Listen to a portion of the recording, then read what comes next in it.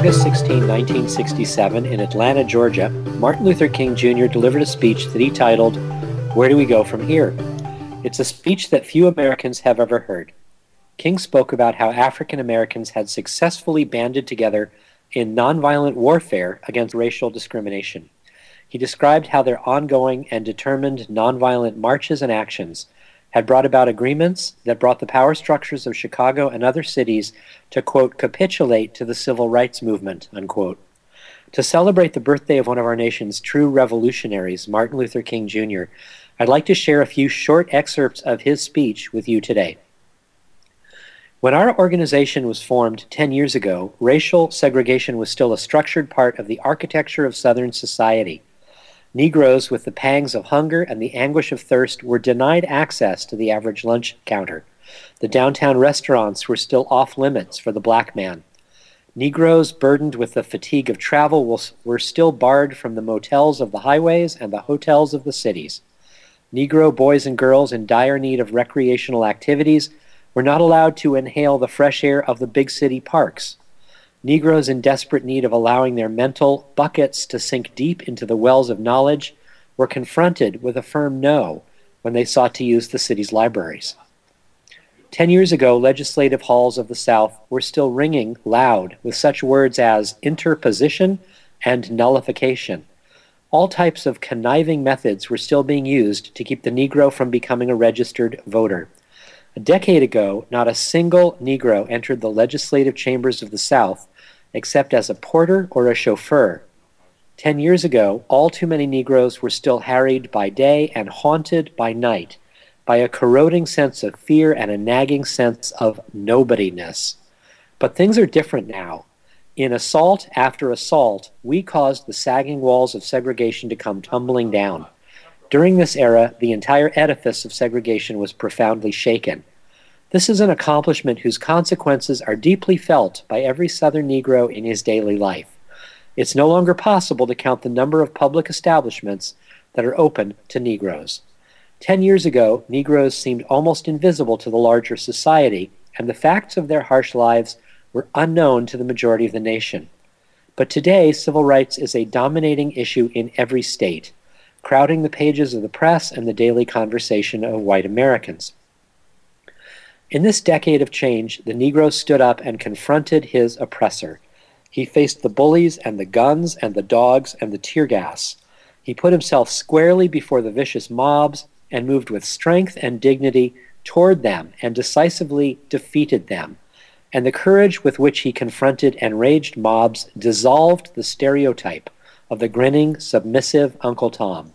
He came out of his struggle integrated only slightly in the external society, but powerfully integrated within. This was a victory that had to precede all other gains. But in spite of a decade of significant progress, the problem is far from solved. The deep rumbling of discontent in our cities is indicative of the fact that the plant of freedom has grown only a bud and not yet a flower. Where do we go from here? First, we must massively assert our dignity and worth. We must stand up amid a system that still oppresses us and develop an unassailable and majestic sense of values. We must no longer be ashamed of being black. The job of arousing manhood within a people that have been taught for so many centuries that they are nobody is not easy. Now, another basic challenge is to discover how to organize our strength into economic and political power. Now no one can deny that the Negro is in dire need of this kind of legitimate power. Indeed, one of the great problems that the Negro confronts is his lack of power. From the old plantations of the South to the newer ghettos of the North, the Negro has been confined to a life of voicelessness and powerlessness. Stripped of the right to make decisions concerning his life and destiny, he has been subject to the authoritarian and sometimes whimsical decisions of the white power structure. The plantation and the ghetto were created by those who had power, both to confine those who had no power and to perpetuate their powerlessness. Now the problem of transforming the ghetto, therefore, is a problem of power, a confrontation between the forces of power demanding change and the forces of power dedicated to the preserving of the status quo.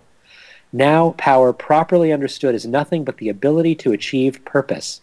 It is the strength required to bring about social, political, and economic change. Now, a lot of us are preachers, and all of us have our moral convictions and concerns. And so often we have problems with power, but there's nothing wrong with power if power is used correctly. You see, what happened is that some of our philosophers got off base. And one of the great problems of history is that the concepts of love and power have usually been contrasted as opposites, polar opposites, so that love is identified with a resignation of power and power with a denial of love. Now, we got to get this thing right. What is needed is a realization that power without love is reckless and abusive, and that love without power is sentimental and anemic. Power at its best is love implementing the demands of justice, and justice at its best is love correcting everything that stands against love. And this is what we must see as we move on. I want to say to you as I move to my conclusion, as we talk about where do we go from here, that we must honestly face the fact that the movement must address itself to the question of restructuring the whole of American society. There are 40 million poor people here, and one day we must ask the question, why are there 40 million poor people in America? And when you begin to ask that question, you're raising a question about the economic system, about a broader distribution of wealth. When you ask that question, you begin to question the capitalistic economy. And I'm simply saying that more and more we've got to begin to ask questions about the whole society.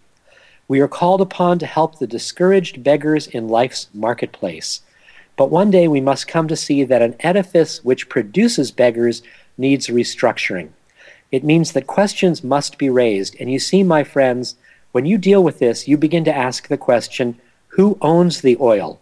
You begin to ask the question, who owns the iron ore? You begin to ask the question, why is it that people have to pay water bills in a world that's 2/3 water? These are words that must be said. I've been sharing a number of excerpts from Martin Luther King Jr.'s Where Do We Go From Here speech, which he delivered on August 16, 1967, less than 8 months before he was assassinated. You can find the entire speech online. You've been listening to the weekly commentary by yours truly, Paul Cienfuegos. You can hear future commentaries every Tuesday on the KBOO Evening News and a growing number of other radio stations. I welcome your feedback. You can subscribe to my weekly podcast via iTunes or at communityrightspdx.org. You can follow me on Twitter at cienfuegos.paul. You can sign up for my newsletter at paulcienfuegos.com. Thanks for listening, and remember, we are the people we've been waiting for.